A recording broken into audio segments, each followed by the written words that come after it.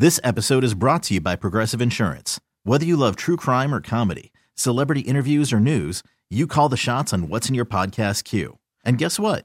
Now you can call them on your auto insurance too with the Name Your Price tool from Progressive. It works just the way it sounds. You tell Progressive how much you want to pay for car insurance, and they'll show you coverage options that fit your budget. Get your quote today at Progressive.com to join the over 28 million drivers who trust Progressive. Progressive Casualty Insurance Company and Affiliates. Price and coverage match limited by state law. Call from mom. Answer it. Call silenced. Instacart knows nothing gets between you and the game. That's why they make ordering from your couch easy. Stock up today and get all your groceries for the week delivered in as fast as 30 minutes without missing a minute of the game. You have 47 new voicemails. Download the app to get free delivery on your first 3 orders while supplies last. Minimum $10 per order. Additional terms apply. Join Craig Riley every Tuesday at 7 p.m. for Garage Sports Trivia, live on the 93.7 The Fan Instagram. Brought to you by Precision Garage and BetRivers.com.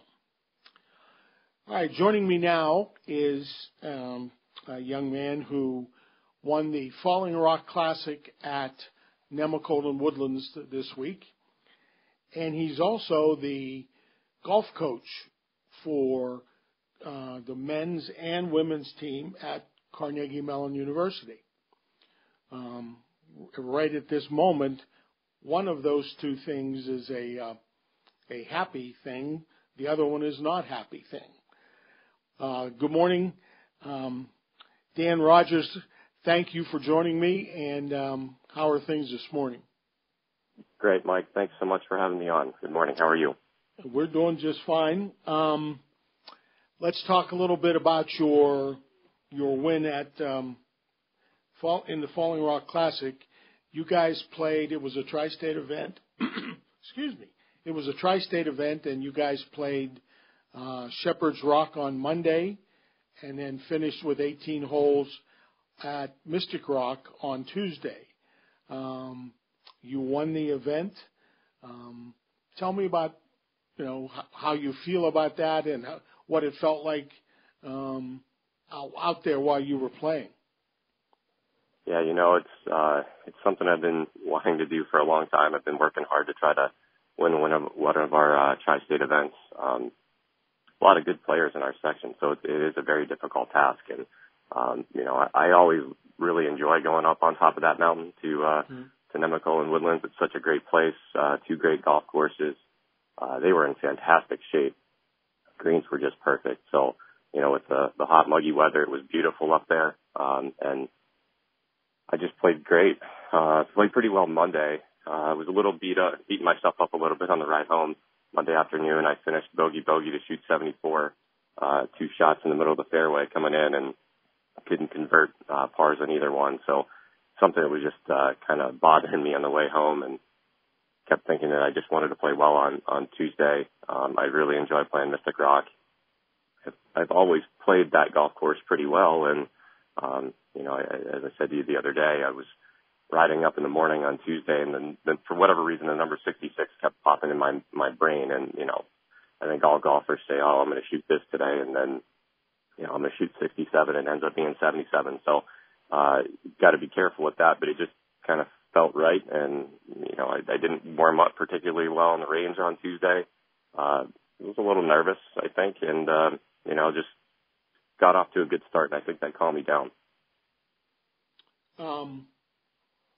Yeah, that I enjoyed that little tidbit about you seeing 66, over and over again, and then you to end the day and to get to 66, you knock in a long curler and bingo, there you got 66. Yeah, it was pretty wild. I didn't think about the 66 after I got out of the car. Until I got to 18 green and had, 30 feet or so. And I was just like, man, it's kind of crazy that that's the way it could work out if I end up making this. So, it was a pretty straightforward putt, and, I just hit it and it went in. It's just one of those days I think that I guess the best players in the world have a lot of those, and it was a lot of fun to experience that. That's for sure. Sure. Let's talk a little bit about the other aspect, or one of the other aspects in your life that is not nearly as fun at this point as winning a golf tournament, and that's coaching two golf teams that can't play. Yeah, that's hard. We had a rough spring. I think obviously everybody did. We had just started our spring season in March. We'd played one event. Both of our teams had won. The men's team had set what we think to be an all-time Division III record. They shot 31 under par for a 54-hole tournament, 19 under in the final round. The women had just come off winning their third straight event. And then, all the dominoes started to fall with the NCAA canceling spring sports, and they brought us home, and everybody just left, and that was it. We didn't get to have our, senior send-off at the end of the year, which we, always look forward to. And so it was tough. I mean, there were some tears shed at the end of that the end of that trip, just before we left to come home, because we kind of knew that was going to be the last time a lot of us were going to see each other. And then we started hoping, for the fall that, things would be better. And I think all of us started to realize here not long ago that things weren't looking like we were going to be able to play. And, it's tough because we were poised to do some really cool stuff this year, I think, with both programs. Had some really good kids coming in the first-year freshman class.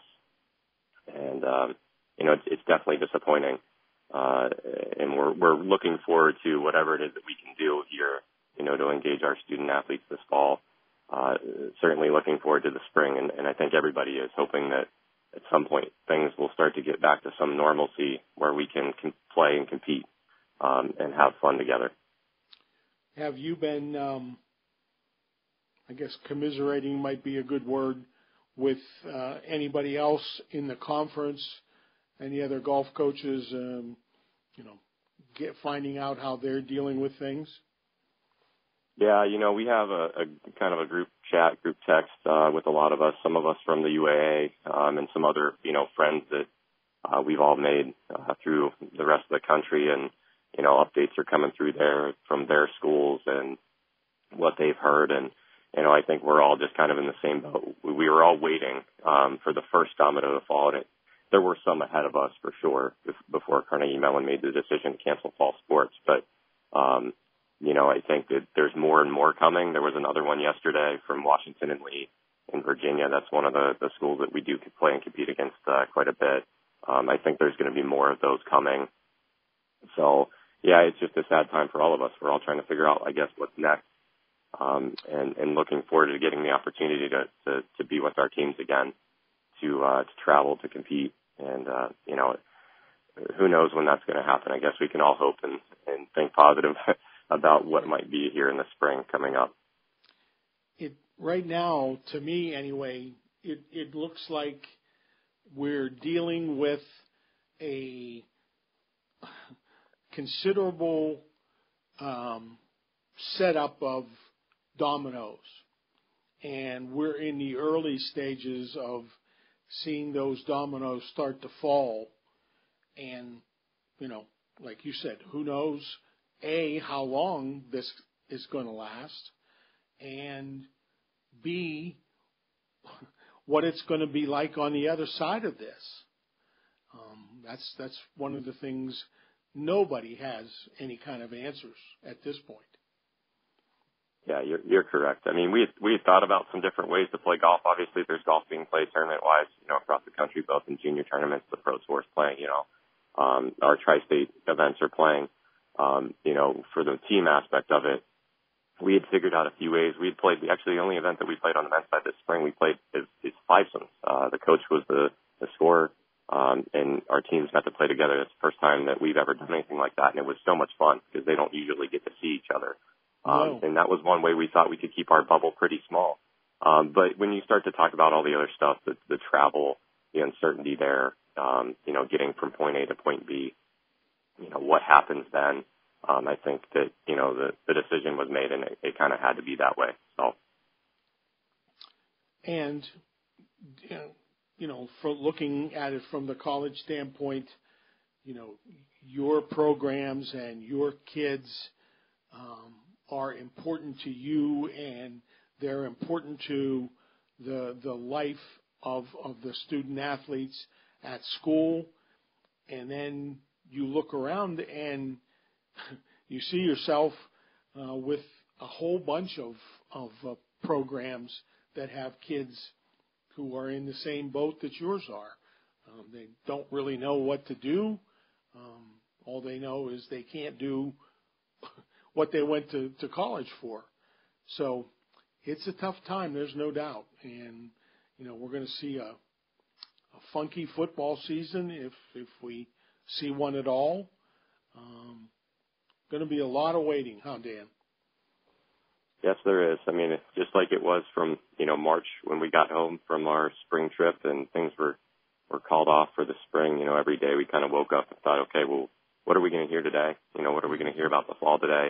And I think now it becomes, okay, well, we know kind of what the fall looks like. We're not going to be traveling. Hopefully we'll get to be together, I guess, in some ways, provided we can do that safely.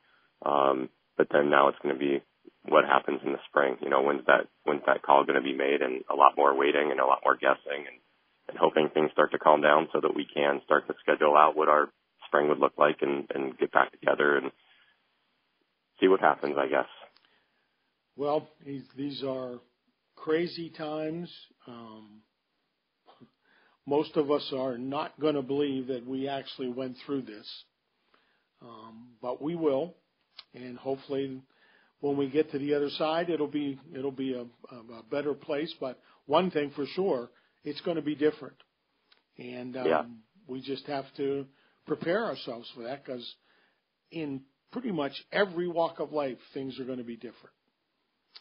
Yeah, that's exactly right. It was one thing here. It was pretty funny. We were chatting back and forth, and college golf has notoriously been known for some slow play. And I made a note to one of the guys that the next time that we have a 6-hour round will be the best 6-hour round we've ever had.